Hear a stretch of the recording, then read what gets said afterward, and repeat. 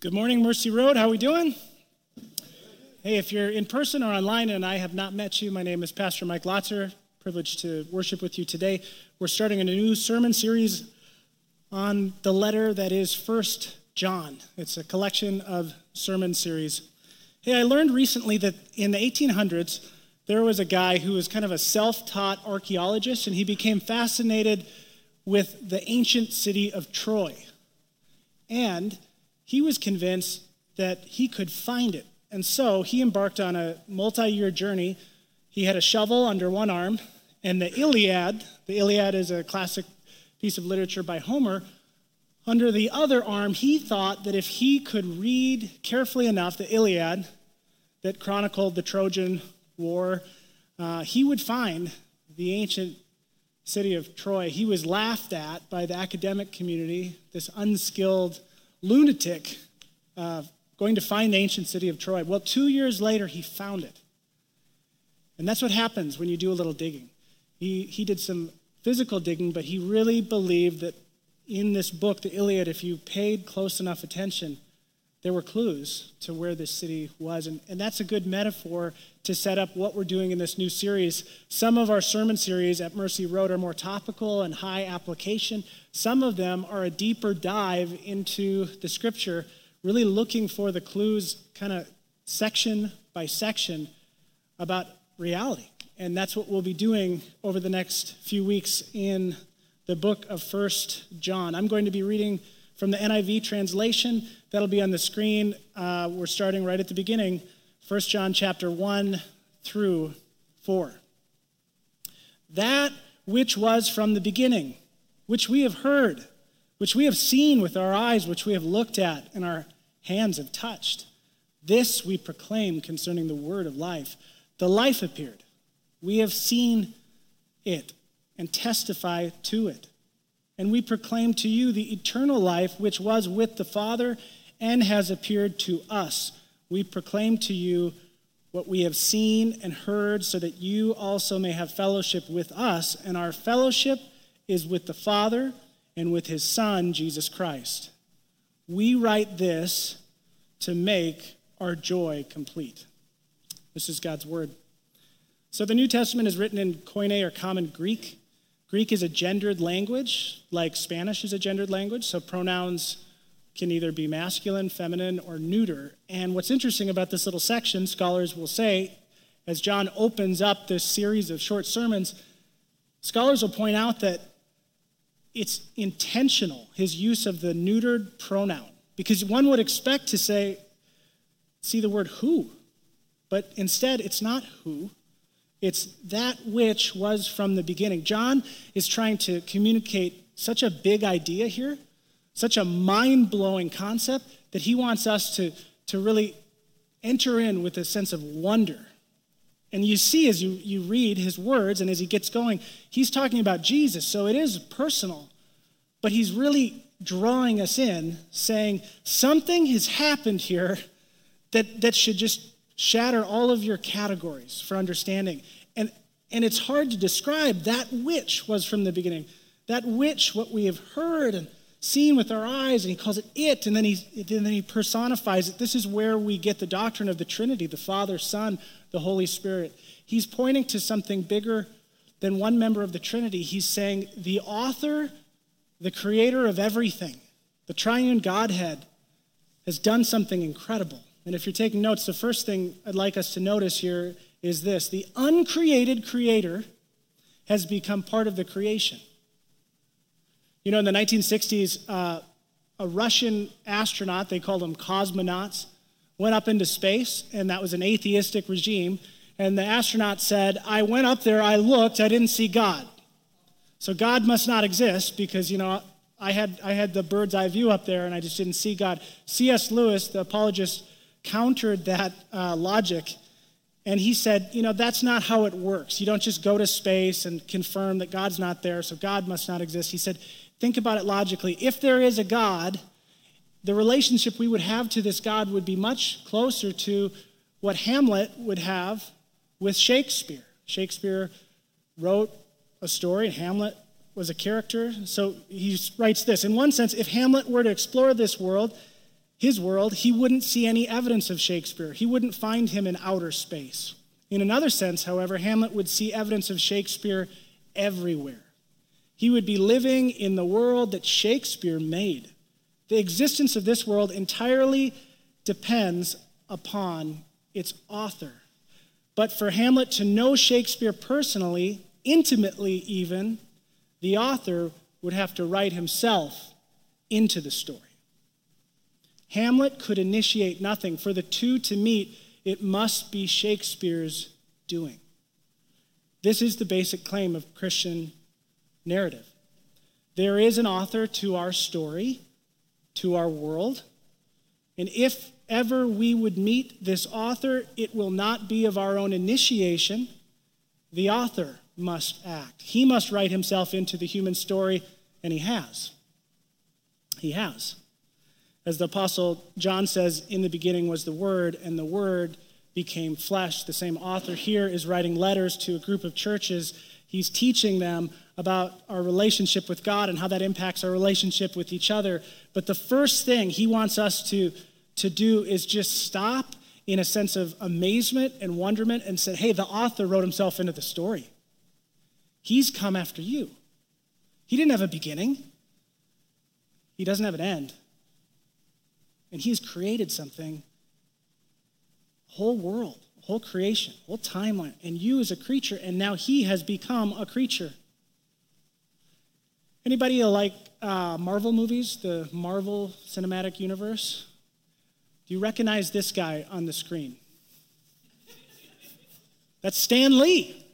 If you don't like all these Marvel movies, I think there's been 40 of them. They just keep coming like waves, It's Iron Man 2, Iron Man 3, Thor 1, 2, 3, 4, 4, Ant-Man 1, 2, 3.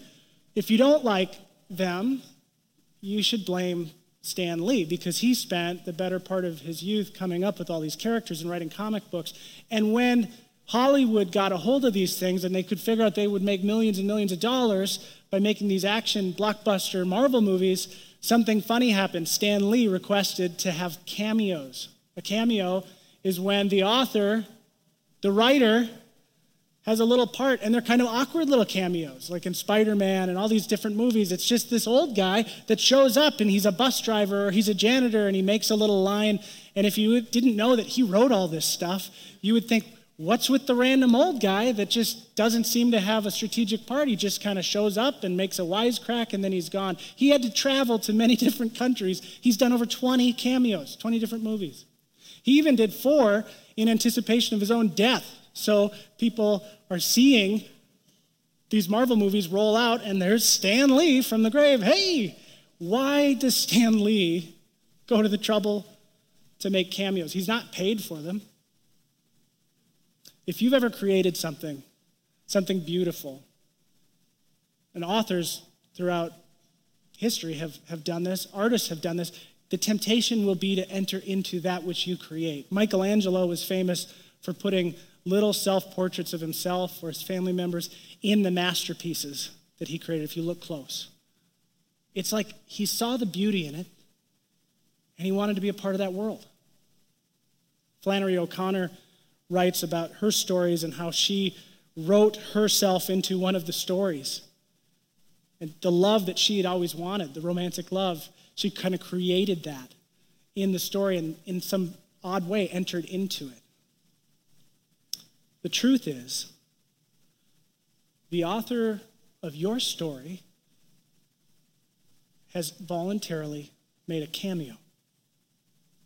And it makes all the difference. The uncreated creator has become part of the creation.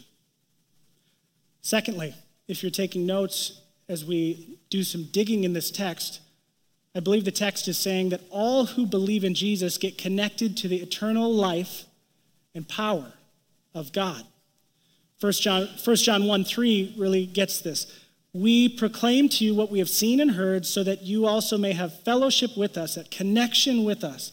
And our fellowship is with the Father and with his Son, Jesus Christ. Fellowship is not a word we use as often today.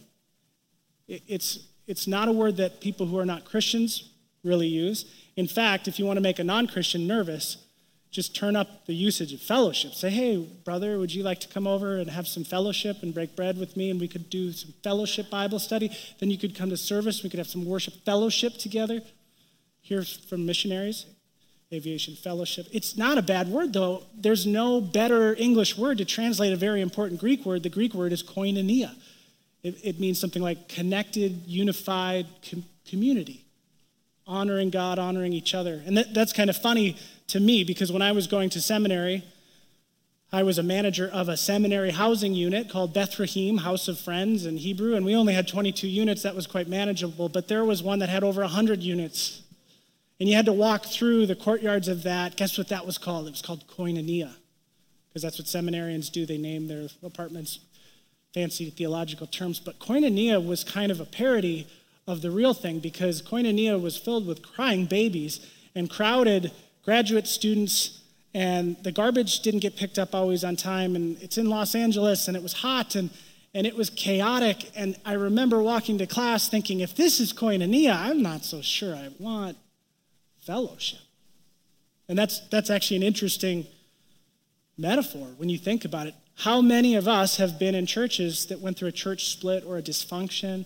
There was a moral failure of a leader. There was a sect or a group of people that caused a lot of disunity. And the koinonia, the fellowship that John is writing about here, that is the goal, right relationship with God, right relationship with others, gosh, it didn't feel like true Christian community. It didn't feel like the koinonia that Jesus died for, that we are called to live out.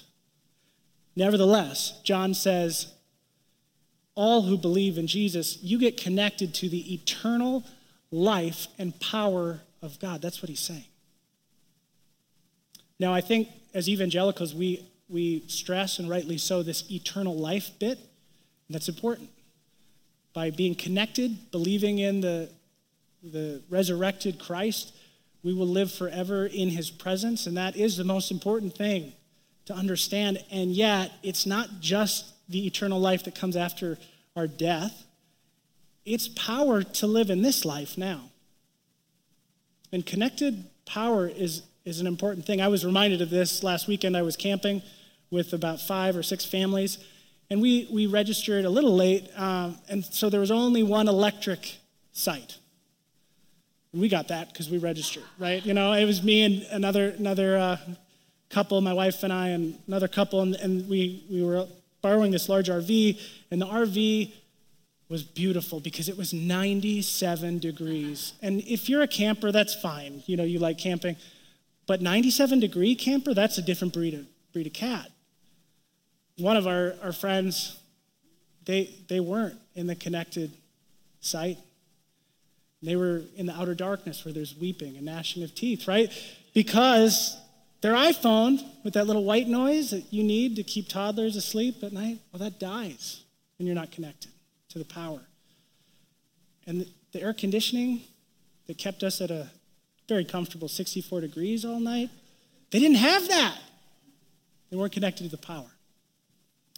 One of them actually left early. They had a blackout tent, which turns out in 97 degrees to just make you like a human hot pocket. They just kind of boiled in there. And I felt bad because we're connected and they're not connected. And I'm thinking about this message and I'm thinking, all who believe in Jesus get connected to the eternal life and power of God. They are not connected to, well, maybe they've got the eternal life thing, but they're not connected to the power. Camping jokes aside, do you think it might be profitable just to think seriously for a moment?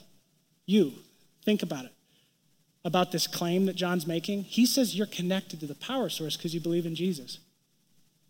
How often do I and do you go about doing some very difficult things on our own power? Some of us, we know that God calls us to forgive other people, but we are living in a chronic state of unforgiveness and bitterness. Why? Because we're relying on our own power to forgive. And maybe God is speaking to you through this ancient series of sermons, this letter, 1 John, this morning in 2021, and God is saying, plug in. Use the power that I died to give you. Some of us in our fight against temptation or shame or untangling the lies that we believe. We're just trying to do this on our own power, and God is saying, plug in. Plug in. Because we proclaim to you what we've seen and heard, so that you may have koinonia, fellowship with us, and our connection, our fellowship is with the Father and with his Son, Jesus Christ. The same power that rose Christ from the grave resides in us. Do you believe that? Third and lastly, I believe the text, specifically verse 4, is saying this today. Christians get joyful when we welcome new people into our family. Raise your hand if you've been a new grandparent or you've had a grandbaby in recent past. How about a new parent, got a baby in your life? Babies don't make you happy. Babies make you tired. But they do bring you joy. It's not the impulsive, pleasure-seeking kind of happiness, but when you have that little one in your arms, it's like something happens. There's a welding or something, and you lock eyes with that little one. You see the miracle, and the simple fact that your family has gotten larger, it brings you this intense, overflowing joy.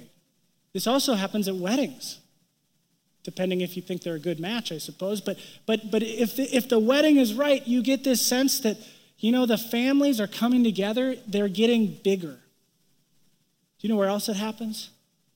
Right here, every 2 or 3 times a year, we do baptisms. And when that new believer, or that person who has never gone to the waters of baptism, they come out of the water and everyone cheers, we just have this special sense that the family got bigger.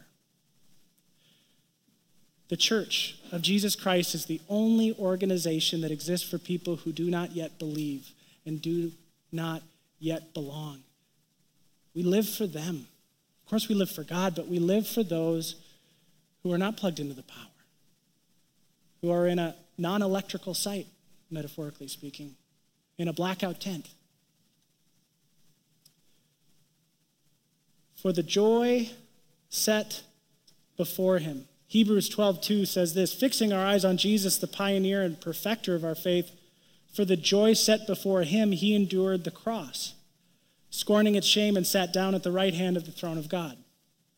Scholars debate, what is the joy that is set before Jesus Christ? Is it honoring the Father? Of course, it's honoring the Father.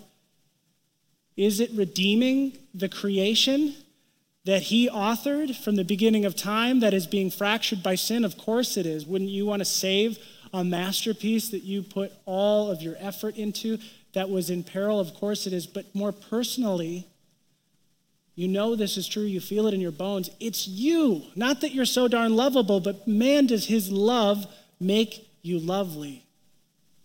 Make me lovely. Jesus Christ, the author of it all, voluntarily makes a very strategic cameo in the story that he authored. He voluntarily is tortured on the cross. But somehow he's willing to do this because there's a motive strong enough, a joy that's set before him beyond the cross. The joy is making the family bigger. It's bringing you along, and you along, and you along. You along. So maybe there's a joy set before us, just like there's a joy set before Jesus. I believe that's what John's saying. John is saying, you know what it feels like to be a new grandparent? You know what it feels like to hold that baby for the first time? You know what it's like to see a wedding that just really seems right and the groups coming together? You know what it feels like to watch those waters of baptism part and someone come out and say, I'm part of the family? He said, make that the joy that's set before you. That's why we share our faith. That's why we invite people to church, not just to build an organization. We want to build a family. I heard a wonderful little narrative about Dwight L. Moody recently. And he had this really interesting promise he made to God. He said, I'm going to tell at least one person about you, Jesus, every day.